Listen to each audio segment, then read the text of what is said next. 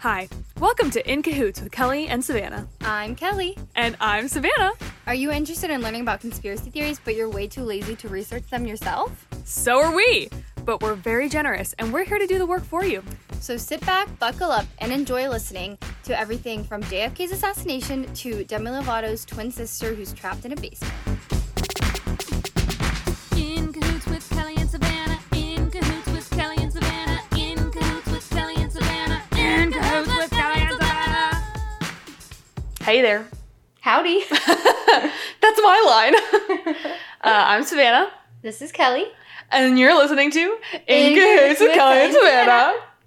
Welcome to the podcast. You're welcome. We're so happy to have you. I'm so glad you're here. You're literally snuggled in bed between us right now, and it's like super cozy. You're literally the only person that I want to listen to this podcast. You. Specifically you. You.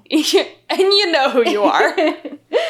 So, Okay. I am so excited to talk about this. I think we actually are in the wrong genre. I do think we are. Because I've never been more excited to talk about something. Yeah. And it's something that has been discussed via podcast ad nauseum. Like it's pointless for us to talk about it because so many other podcasts have talked about it, but I'm so pumped. I want to talk about it. Because I listen to the podcast about it and I'm like, I have so many thoughts, but you can't hear me. I'm just talking to myself. I know. I want to jump in and be like, wait, can I join this conversation? So now we're having But our this own was recorded conversation. years ago. Yeah, seriously. So we're dipping our toes. We're dipping our toes into the true crime pond. Mm. We're acting really... It's chilly. Yeah, it's cold.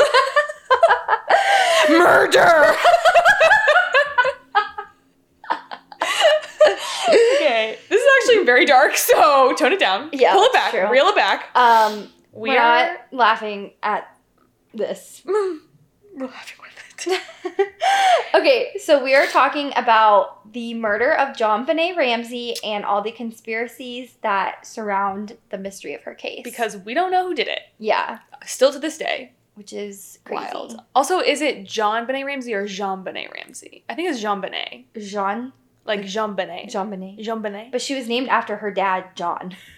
But his name was John Bennett. So, unless it was Benet, I don't know. Okay, so JonBenet. I think it's JonBenet. Jean Also, Benet. there was a accent mark, so Okay. yeah. So JonBenet. Also, I know we're going to get into it, but it's so weird that her dad's name was John Bennett, so they were like, let's name her my name, but different. Yeah, it also seems very French, right? Yeah. And I don't think they were French. No, I don't think so. Yeah. Very odd. Also, my mom's maiden name is Ramsey, Connection. but they spell it differently. Without the E? They spell it A-Y instead of E-Y. I thought you were going to say I-E. No. What if it was Ramsey, but like E-I-G-H? No. No? Okay, cool. So, distant family connection. But also very sad. Also, last week we did Denver, and they lived in Boulder, That's Colorado. true. Double whammy with the Colorado. That's true. Colorado, we're coming for you. Okay, so, sources. The one and only Wikipedia. We love you, Wikipedia. For We owe real. you everything. Yeah. Biography.com. There's a website called JonBenet Ramsey Case Encyclopedia, and it has a lot of information. And Rolling Stone. And New York Times. Yep. Cool. Okay, so let's just get some background out of the way. So, JonBenet Patricia It's not Patricia. Patricia Ramsey was born on August 6, 1990 in Atlanta, Georgia to wealthy parents John Bennett Ramsey and Patsy Ramsey. So her name was a mixture of both of her parents, because Patricia. Patsy was short for Patricia. Also, they were rich. Oh my gosh, millionaires. I did not realize No, they how were like rich they actually were. They were millionaires. very rich. Their house was like 3 stories. And they had 2 planes. Yeah, private Yeah. planes. Mhm. And 2 houses. I didn't know they had a They second had a house. house in Michigan where John Bennett was from. Wow. John Ramsey. Okay. So, John Ramsey was a businessman who was the president of Access Graphics, a computer system company that later became a subsidiary of Lockheed Martin. Patsy was John's second wife, and he had 3 children with his first wife, one of which died in a car accident at age of 22, which I feel like I want to go back to that once we talk about our opinions and theories. He has 2 dead daughters. Yeah. It's really sad. Yeah, really very awful. sad. Also, Patsy was 21 when they got married. I think she was 23. I thought, okay. I think But he is a lot older than her. Yes. Yes. She was very young when they got And he married. was like older. later 30s. Well, I mean, yeah, he'd already had a whole other He had family. 3 He had an kids adult. already. Yeah, adult children. Yeah. Yeah. Crazy. Okay. JonBenet was a younger sister to Burke Ramsey, who was 3 years older than her. In 1991, the family moved from from Atlanta to Colorado to Boulder. JonBenet was a beauty queen, and Patsy enrolled her in lots of pageants all over Boulder. Patsy was also a beauty queen back in her day. And so was her sister. Patsy's sister? Mm-hmm. Oh, I didn't know that. They both were. JonBenet won titles of America's Royal Miss, Little Miss Charlevoix, Little Miss Colorado, Colorado State All-Star Kids, Cover Girl, and National Tiny Miss Beauty. And Patsy is reportedly to be a, quote, pageant mother behavior. She dyed JonBenet's hair blonde, which is just horrible. She was 5 to 6 years old. Yeah. Dyeing her hair blonde. Bleaching it blonde. That's crazy. nasty. Yeah. So what are your thoughts on beauty pageants? I always wanted to be in one. No. I guess I understand them, like, as you're older. Like, right. I understand, I guess, the Miss Americas, the Miss World, Miss Universe. Well, I don't know if I even understand it, but it's more, it's like less gross. I don't, I would never want to do it, but I get it. It's, you make connections. It's, self-confidence, so whatever. Pretty. Yeah, whatever. The kid ones, it's gross. It seems gross. It seems like a way to just give your daughter or son, I don't even know if they do male beauty. I mean, maybe now they do. They definitely did in the 90s. Like, to give your children away to pedophiles. Right. Yeah. It's literally like old men in their 50s judging your child who's covered in makeup at the age of like 5 years old. Yeah. And they're just like staring at these little kids in like swimsuits and short dresses. But I mean, I can kind of see the way where it's like, it's a way to build confidence. It's a way to build social skills, I mean, the social skills, maybe. Confidence, like slathering your child in makeup. Yeah, that's true. I mean, it probably doesn't teach them a great sense of confidence and self-beauty. Yeah, and I know that we both listened to the My Favorite Murder episode about this, and they were talking about some of the pictures like that came out after her death that they still use to this day to talk about it. And she looks so old. She's 5 to 6 years old, and she looks like she's a teenager. Yeah, she definitely and does. She's just very sexualized, and it's very gross. Yeah, I do think it's very sexualized. Yeah, because I've seen pictures of her when I was doing research of her just looking normal, and she's cute, and she's a cute little girl, and she looks 6. But then obviously when you Google her, it comes out she's with got these pageant hair photos. Yeah. And the red lipstick and the smoky eye. And she's literally 5 years old. I don't like that. I don't like it. No. Not a fan. Grody. Not a fan. Okay, so we've gotten to the Ramseys. We're just going to take you through a timeline of events on the day that JonBenet died, right? So the night before, December 25th, 1996, the Ramseys attend the Christmas party of a family friend, Fleet White, which, what a name, Fleet. That sounds like a rapper. I think it sounds like a rich white man's name, but also kind of like a rapper. Yeah. Or the name of like a running shoe store, maybe? Maybe.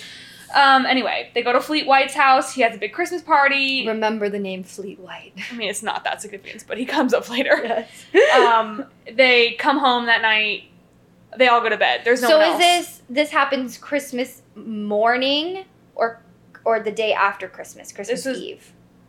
The party they go to is Christmas Day, Christmas night, the night of Christmas. Okay, and December so 25th. The next day, the day she died, was or the 26th. The day she's discovered missing is the 26th, the day after Christmas, which awful timing. Also, disgusting. That was my first Christmas. Mine too. Yeah, because I missed the one before. I was still in the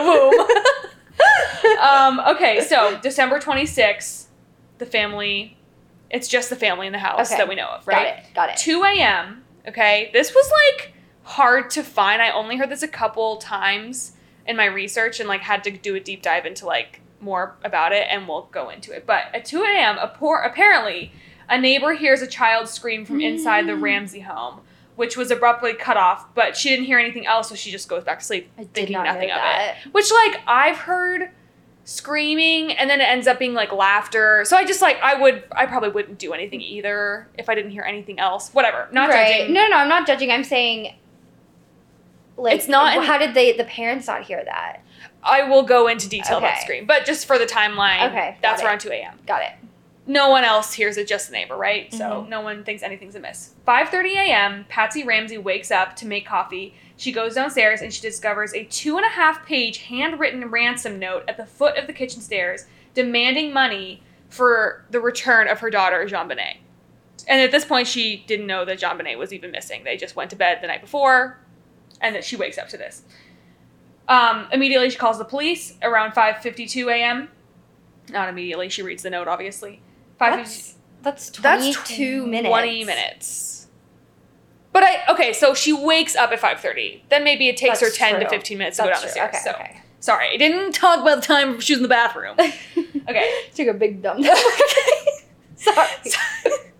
So, 5:52 a.m., Patsy calls the police and then immediately starts calling family and friends, too. 5:55 a.m., literally 3 minutes later, the police knock on her door. An officer named Rick French is the first one to arrive, and he searches the home, and on his first preliminary search doesn't find anything. Keep in mind, it's the day after Christmas, so it's like it's not the good cops. It's like... That's true. It's like the rookie cops coming in. By 8 a.m., family and friends, including Fleet White, who's the guy who had hosted the Christmas party the night before, and the family's pastor, come over to console the Ramseys. A detective named Linda Arndt arrives. Do you think I'm saying her name right? Arndt? Yeah. 1 p.m., Detective Arndt instructs John Ramsey and Fleet White to do a top-to-bottom search of the home. Which, I don't know why she asked the grieving father. Why would she ask? Yeah. Like, there's police officers there, I don't know. John Ramsey goes into the basement, which hadn't been searched before. First place he goes is the basement, where he finds JonBenét's body. Her mouth was covered with duct tape, a nylon cord was found around her wrists and neck, and her torso was covered by a white blanket. He picks up his child's body and takes it upstairs. And by 10:45 p.m., the Boulder County Coroner's team removed JonBenét's body from the Ramseys' home. And that was the worst day of the Ramsey family's life. So that is just timeline of events. Now, there is a lot to unpack here, so we are going to go deep into the evidence and the investigation. Yep. So, okay. Kelly, take it away. So, John, Patsy, and the younger son, Burke, all willingly give hair, blood, and handwriting samples. John's 2 older children, JonBenét's half-siblings, were out of town at the time of the murder, so they weren't suspects. Okay. So, the autopsy of JonBenét. The autopsy revealed that she had been killed by strangulation and skull fracture. The official cause of death was asphyxiation by strangulation associated with craniocerebral trauma. Her death was ruled a homicide. There was no evidence of conventional rape, although sexual assault could not be ruled out. No semen was found, but there is evidence that there might have been a vaginal injury. A length of nylon cord and the broken handle of a paintbrush was tied around JonBenét's neck, and that is what was used, apparently, to strangle her. Part of the bristle of the paintbrush was found in a tub containing Patsy's art supplies. So the murder weapon, the paintbrush, was in the house. Which, I mean, like, it was a nylon cord that, like, the paintbrush wasn't, that didn't need to be part of it. Yeah. It was just a cord. I don't really know why the paintbrush was attached to the cord, but it did belong to Patsy. Yeah. Like, it was kept in the basement. Yeah. And the bottom third of the paintbrush was never found, despite extensive searching. So maybe it might have been already broken. It's very strange. I don't know. Okay. So the coroner report noted that injuries on the right side of her face and lower and left lower back, which were consistent with the use of a stun gun, although the report doesn't expressly state that the injuries were caused by such an instrument. And this is interesting. So her body, in her stomach, there was pineapple, an undigested pineapple in her stomach, which she must have eaten a few hours before she died. So the day of the crime, obviously photographers came over to take scene of the crime, and there was a shot that shows a bowl of pineapple on the kitchen table with a spoon in it. However, neither John nor Patsy said that they remember putting a bowl out or feeding pineapple to JonBenét, and police have reported that they found Burke's fingerprints on the bowl. So this kind of ties into the Burke theory that...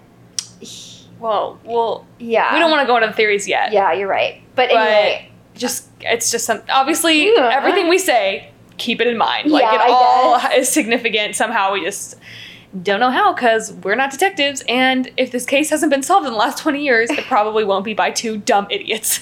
You don't think we can solve this? I don't think we can solve it. Okay. You want to take the scream? Yeah. Okay. Okay.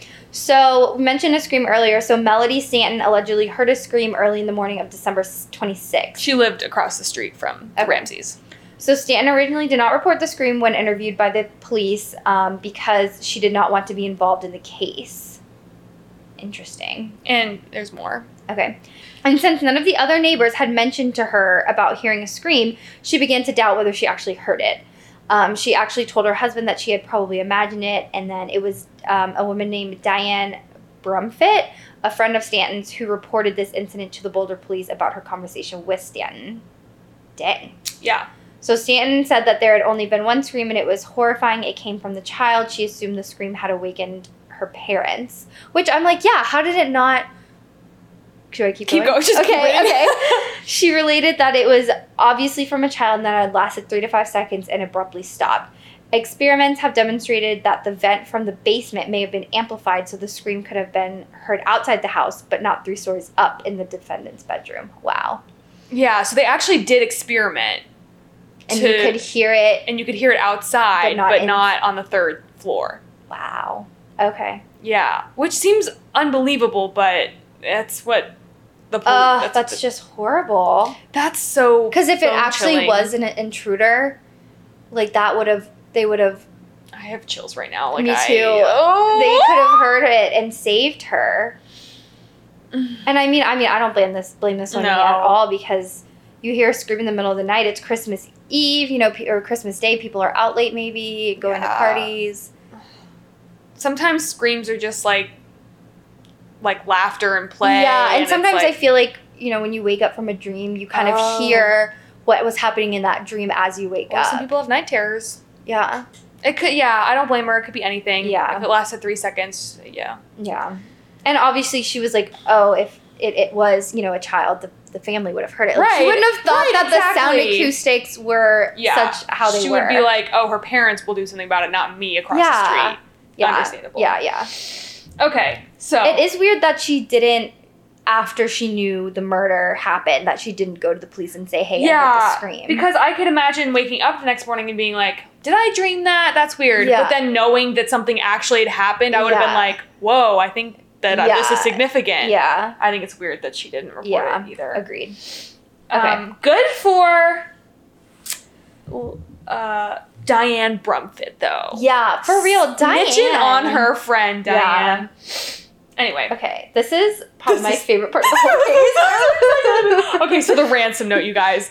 It's crazy, okay? Are you going to read the whole thing? Yeah. Okay, I'm so excited. I've never read the whole thing before this podcast, so. Okay. The ransom note. When you think of a ransom note, typically, it's like... I think of the magazine cutouts of, like, the different words.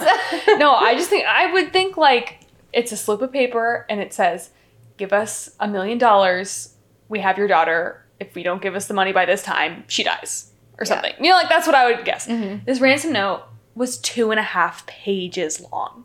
That is very long for a ransom note. It was handwritten on a pad of paper from within the Ramseys' home using one of their pens. So, like...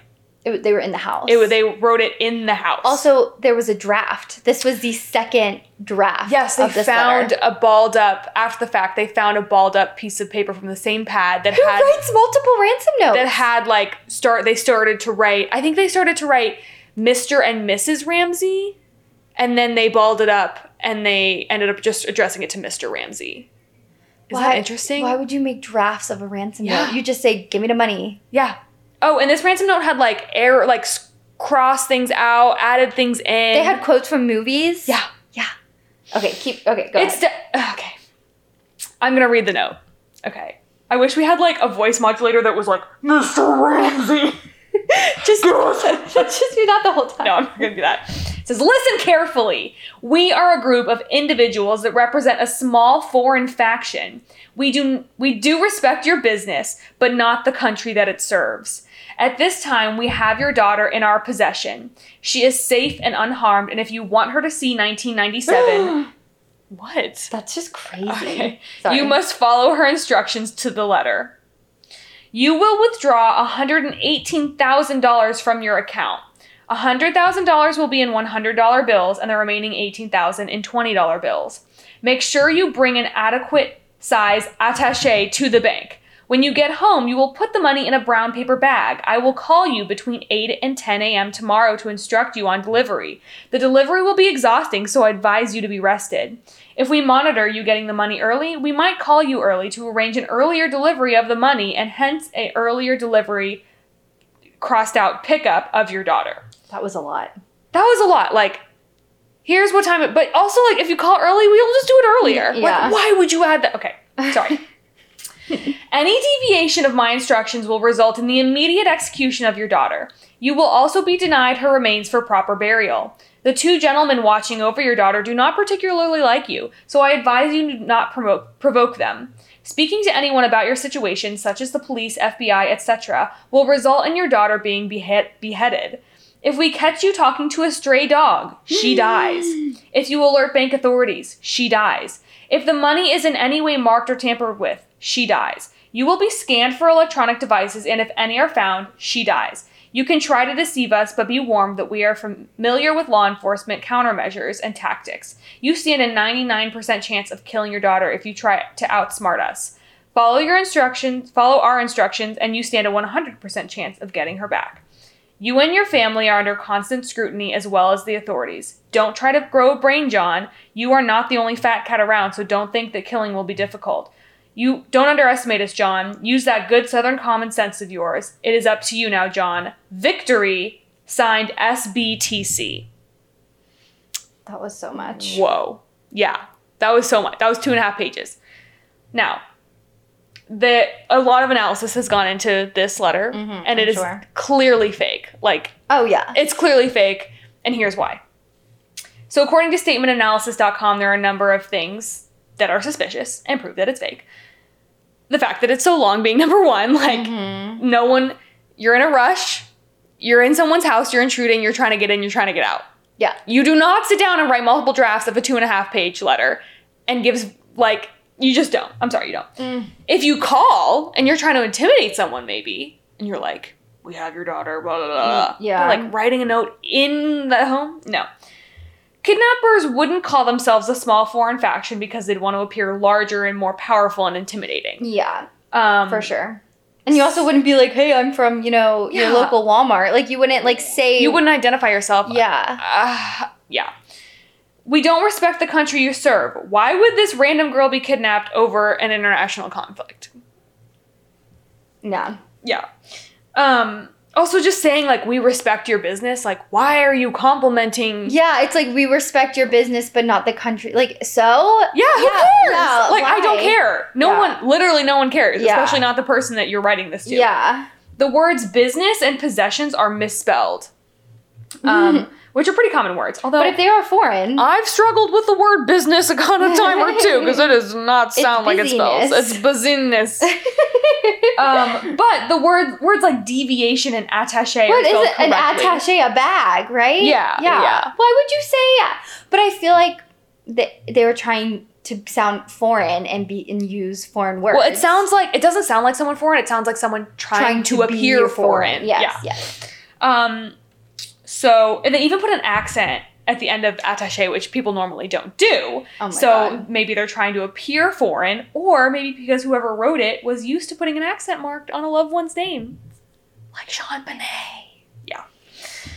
They demand, this is crazy to me. Yeah. They demand $118,000, which, one, is a relatively small amount of money from people who own 2 private planes and 2 houses and are millionaires. And it's also a very specific amount of money. Like, it's not $100,000. It's not $200,000. It's $118,000. Yeah.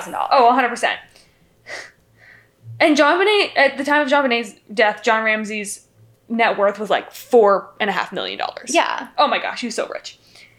Okay, $118,000 just happened to be the exact amount that John got for his Christmas bonus.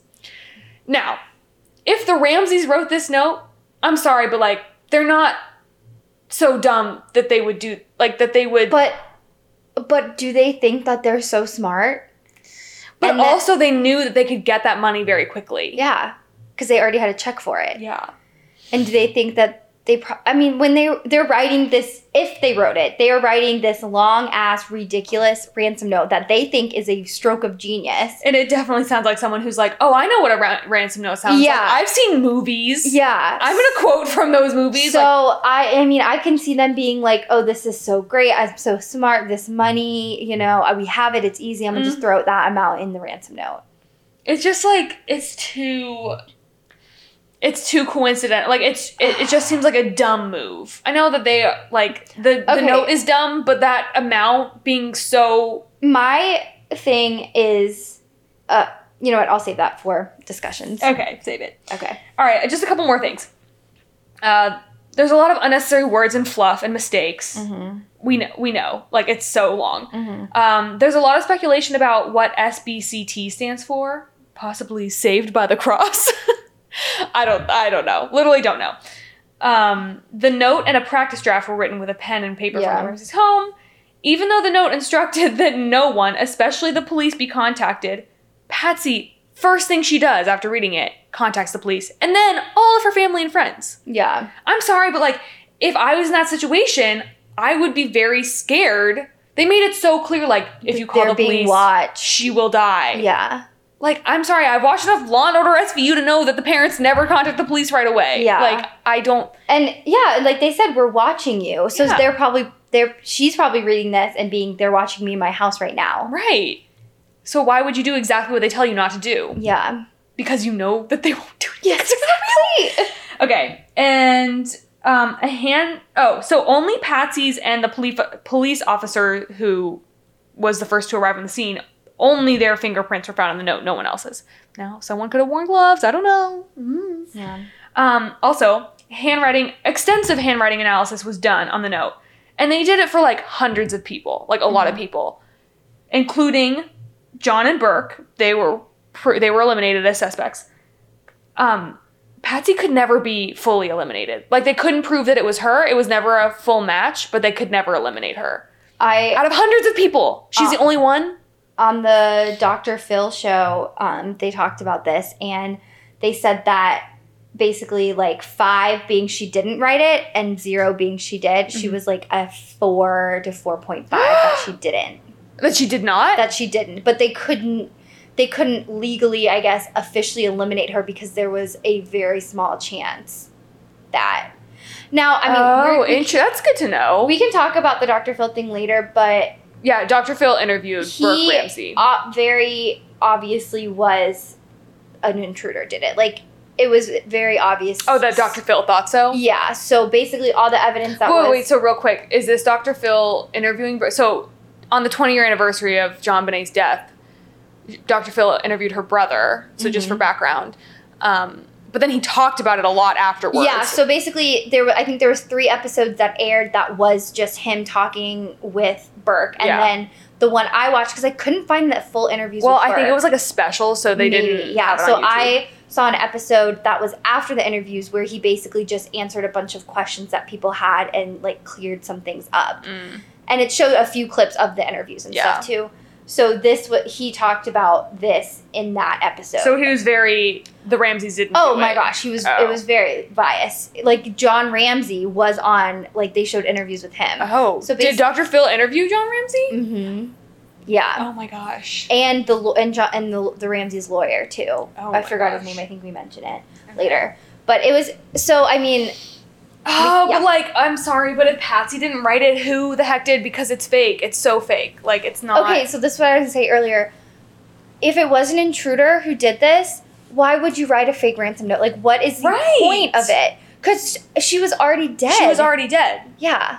There was never any, we're gonna keep her safe until you get her back. There was no, you won't even get her remains. Yeah. Because they did. She was already dead. So, like, what... Yeah, and they're like, oh, we'll behead her, we'll kill her. Like, she was already dead. Why would you make a ransom note? If you just... I guess... But the only thing I can think of is that they wanted this money and they just killed her anyway. But it's like, if you wanted this money, why wouldn't you take her out of the house and kill her so that because you're never going to get the money if they know that she's already dead. Yeah, and also, the first place you check if someoe's missing is the freaking basement, right? Yeah. Okay. Yeah. Okay. It is. Okay. Okay, cool. Let's keep going.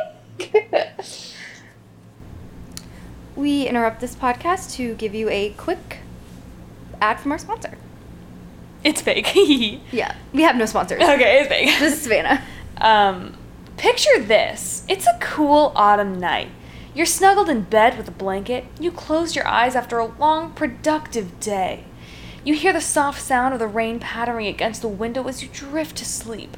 But you can't fall asleep, and it's all because of that dang pillow.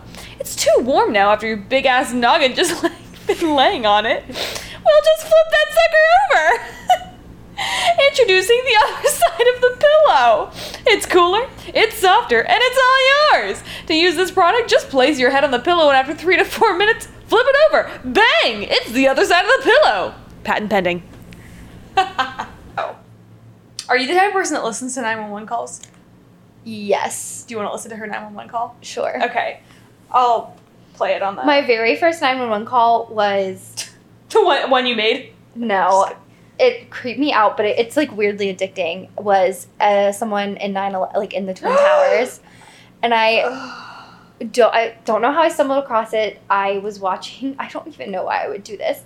But I was watching videos of 9/11 just because I don't know why it weirdly fascinates me.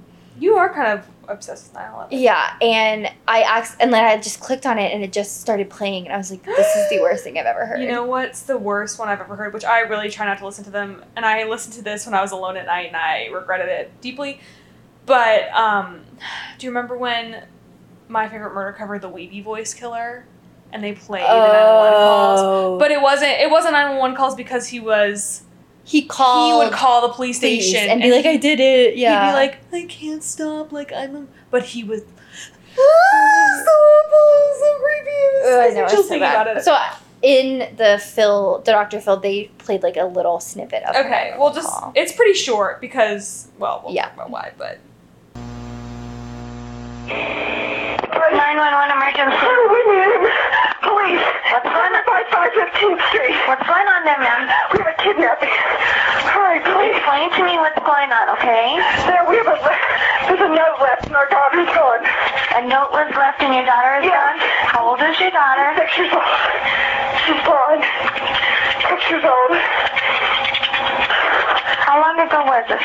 I don't know. I just found the note. And my daughter's gone. Does it say who took her? What? Does it say who took her? I don't know. There's a ransom note here. It's a ransom note? It says SBTC. Victory. Please. Okay, what's your name? Are you Kathy Ramsey? I'm the mother. Oh my God. Please. I'm sending an officer over, okay? Please. Do you know how long she's been gone? No, I don't. Please, we just got out. Is she right here? Oh my God, please. Okay, well, there's somebody. I am, honey. Please. Take a deep breath for me, okay? Hurry. Patsy.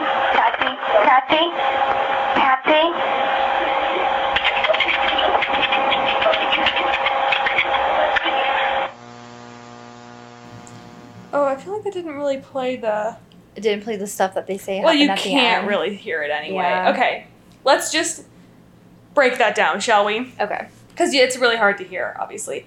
So the dispatcher picks up. Patsy Ramsey just gives her address, and she doesn't say, like, what's going on. She just gives her address. Yeah, that's weird. Which, I guess, like, if it's a real timely emergency, I don't know. I feel like that would be something you would do if you called 911 before, because they ask for your address. Yeah. But if I called 911, which I've never, thankfully, had to call, I wouldn't think of giving the address. Yeah, I would say what's going on first. Yeah. Also, with cell phones now, they can track you, but it's different that's true. in the 90s. Then the dispatcher asks what's going on. She says, we have a kidnapping.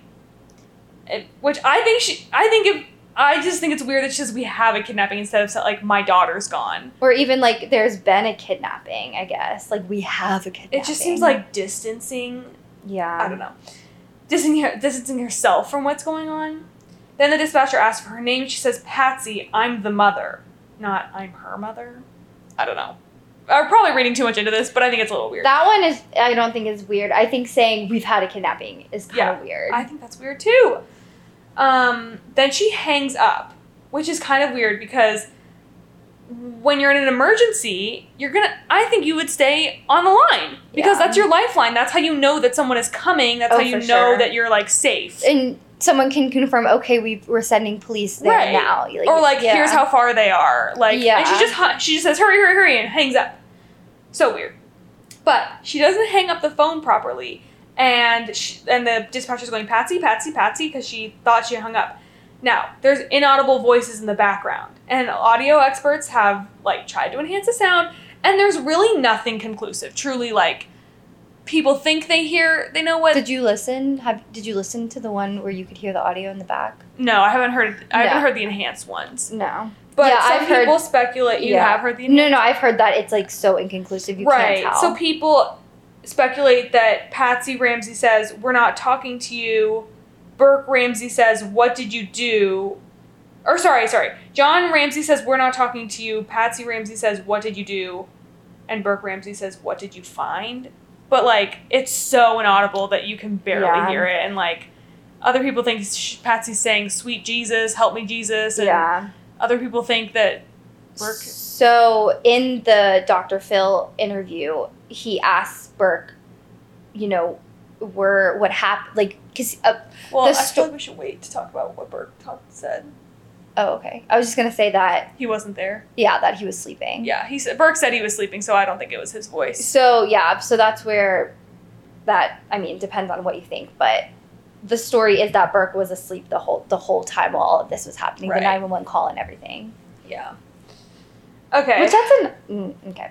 We'll talk about Burke. Yeah. Burke weirdo. Okay. All right. So, then there's just a couple more, like, evidential things. So, there's a flashlight involved. So, a black flashlight was found on the kitchen counter on the day that she was murdered.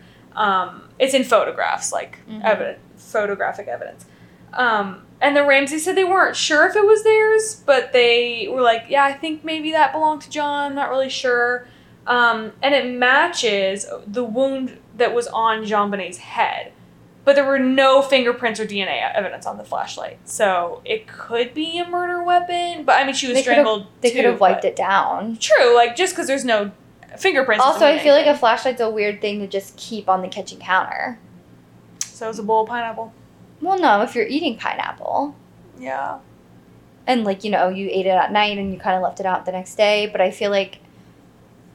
Like, why would you just have a flashlight out? Yeah, usually they're under the kitchen sink. I don't know. Some people just leave stuff out. Like, their house could have been cluttered with other stuff. It might not have been, like, a clear counter with just a flashlight. I guess that's true. But also, if they have a flashlight in their kitchen counter and they're not sure if it's theirs. Right. Yeah. Yeah. Okay. That's just something minor. I don't know. Okay. So, like we said, these were rookie cops. They did not send the big boys to this investigation, and they effed it up big time. Oh, my God. They ruined it. Like, I just feel like if they had sent better cops, we would know who killed her. I don't know. So, first of all, initially, Officer Rick French is the one that does the first search of the house. Now, he does not search the basement, obviously. Which is the first place you look. I'm sorry. That's the first place you look. You're absolutely right. Like, he had no reason. So, apparently, he was interviewed afterwards, and he paused in front of the basement door, but didn't open it, and he later stated that he was looking for an escape route that the kidnapper might have taken, and he knew that, like, it was closed from the outside. It was, like, locked from the outside with, like, a peg, so he could tell that it couldn't have been a potential escape route, apparently. Which I get that they thought it was a kidnapper. They were looking for, you know, kidnapper routes. Right. But just open the door. Just open the door.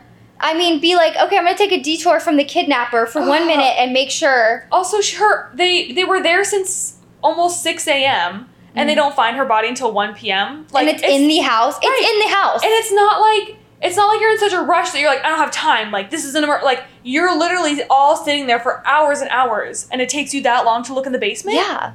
Rick, what the F were you doing? Basement! Like, that's the #1 murder site of the world is a basement. Everyone gets murdered in the basement. Ugh. Okay.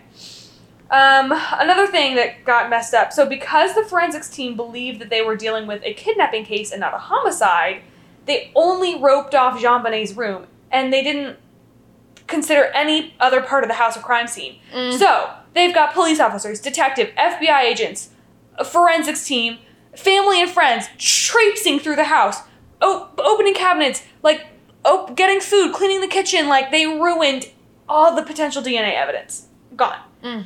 Ugh. Okay.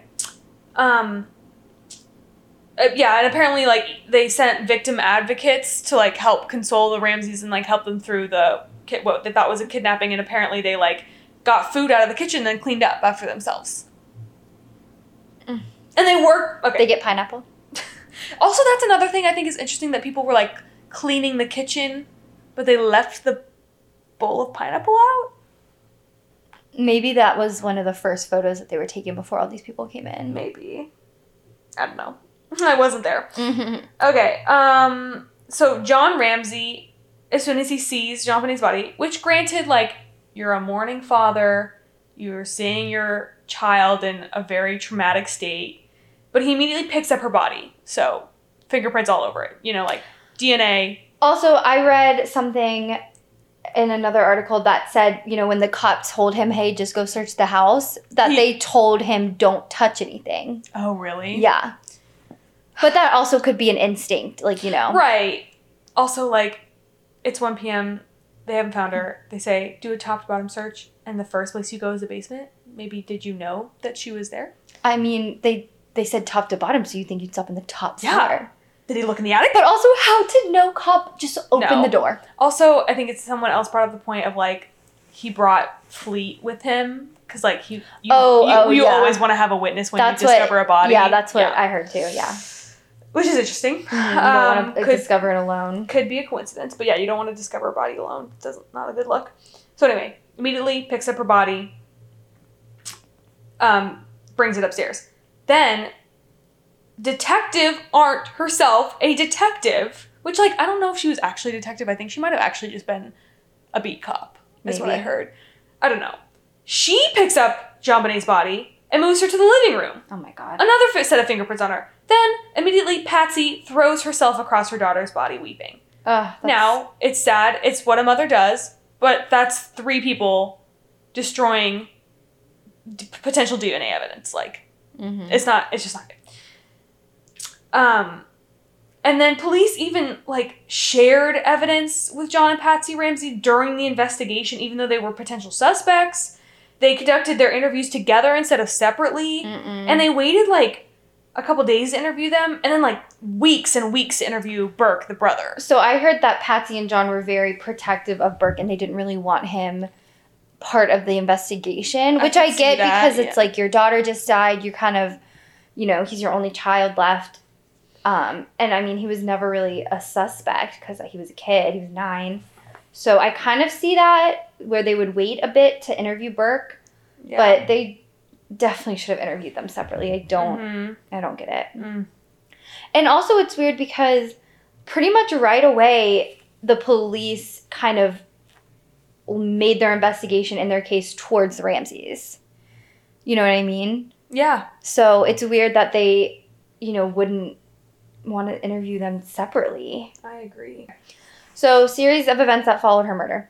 The local police department zeroed in on the Ramseys as a suspect pretty quickly, like we said. Lou Schmidt was a detective that came out of retirement in 1997 to help with the investigation. And he presented findings that pointed away from the Ramseys doing it. So, it was kind of like police were zeroing in on the Ramseys, and this detective was saying, no, I really don't think it was the Ramseys. Yeah. And they were very at odds. And I'm pretty sure he ended up quitting the case because he just couldn't handle it. He was so frustrated with all this mishandling of information and everything. So that year in 1998, a grand jury convened and considered indicting the Ramseys on charges of placing their child at risk in a way that led to her death and obstructing a murder investigation. But they weren't prosecuted because it wasn't believed that they would be able to prove their guilt beyond a reasonable doubt. But it was like a whole jury wanted to indict, but I think the prosecutor was the only one that said no. Yeah, it was everyone in the jury. Yeah. Okay, in 2002, Marcy Lacey took over as the DA, and she concluded that an intruder killed JonBenét. And, okay, so this is kind of a timeline. So that was in 2002. In 2006, Patsy Ramsey died of ovarian cancer. So she was diagnosed with ovarian cancer in 1993 and ended up dying at age 49 in June 24th, 2006. So, in 2006, a Thailand authority... And this was, like, kind of right after she died, too. Yeah. This is wild. I'm kind of glad that she didn't see this. It was all just for nothing. I don't know. I don't know. Yeah. In 2006, Thailand authorities arrested a 42-year-old American teacher named John Carr after he confessed to killing JonBenet after he drugged and sexually assaulted her. So he was arrested and eventually dismissed as a suspect after it was revealed that no drugs had been found in JonBenet's system, and police could not confirm if he was in Boulder at the time of the murder. And the only details he could give about the case were already public, and his DNA did not match the profile generated. So what I've heard about him is that he basically was in Thailand, got arrested, and he was like, I'm going to literally die in Thailand. Right, and Thailand prisons are a lot different from the ones in U.S. Yeah, and so he was like, I'm just going to confess to this crime so I can go back to America. Yeah, he literally was like, I'd rather be in prison in the U.S. than in Thailand. So yeah, and he was like a known sex offender already, so he was like, I could have done this, you know? Yeah. So I don't. No, he was a nutcase, and I think that was him just trying to get into a better prison than he would have been in already. Yeah. Okay.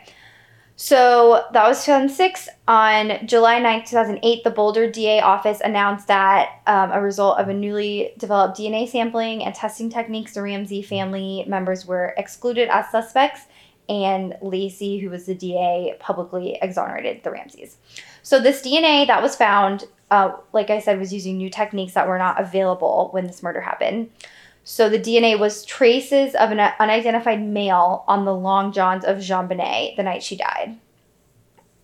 And the DNA was not a member of anyone in the Ramsey family and is most definitely that of the killer. So the genetic material matches that of a drop of blood found in JonBenet's underwear in the early mornings of the investigation. So, I mean, DNA, it's not 100%, but that's it's like true. 99%. That's true. And I also wonder, I mean, it's weird that it's on her long johns, but like who, you know. That's a private area. Yeah, so I was thinking like, oh, if they get them laundered, you know, people would touch. But it was blood. Well, that was blood, but this was touch. This DNA was touch. Wait, I'm kind of confused by that. But so there was blood on her underwear, and then but the DNA that they found that exonerated the Ramseys was touch DNA. That was in. What does touch DNA mean? I think it like a fingerprint. Okay. Or DNA traces, so it might have been. I think I feel like it's probably a fingerprint, but it could have been maybe like a DNA was like skin particle. The way of collecting. I don't know why. I don't really know what. I don't know. Basically, there was DNA of an unidentified male on her clothing, and it did not match anyone in the Ramsey family. Yeah, so that's why they were like officially exonerated. Yeah. Okay, that was in 2008. In October 2010, the Boulder police reopened the cold case and haven't found anything new to this day, but it's still an active case. And I don't really know if people are working it, but probably. I mean, definitely people on the internet are working it. But it's still considered active, yeah. Reddit is working on it. Yeah. So, like we said, Patsy Ramsey died in 2006, and John Ramsey married his third wife, Jan Rosso, in 2011, and they currently reside in Michigan, John's hometown. Also, like, this is so, like, not related at all, but after Patsy died, he dated the mom of Natalie Holloway, who is, like, a cold case. Her daughter disappeared in the 90s. Like, her teenage daughter. He dated her. I feel like that's probably just, like... That's all coincidence. Also, it wasn't, like... They dated seriously and he like downplayed it, and then he ultimately married this woman, so like it wasn't even a big deal, but it's just like a weird coincidence. I feel like they probably have common things to talk about. Shared trauma, my friend. Anyway, okay, there's so much more to talk about, but we're already over time, so we're gonna cut it off here and make a part 2 and talk about potential conspiracy theories about who did it. and our own theories. I have so much to say. Okay, well, save it. Okay, shove it. Shove it deep down. Okay, so thanks for watching, listening, Nope. not watching. Thanks for listening. Rate, review, subscribe on Apple Podcasts or wherever you like to listen. Follow us on Instagram in Cahoots with Kelly and Savannah. I'd Um, say email us, but like you won't, so I'm not even gonna tell you. Yeah, whatever. Prove us wrong. What? So, okay. Stay tuned for part 2. And Trust no one. Bye.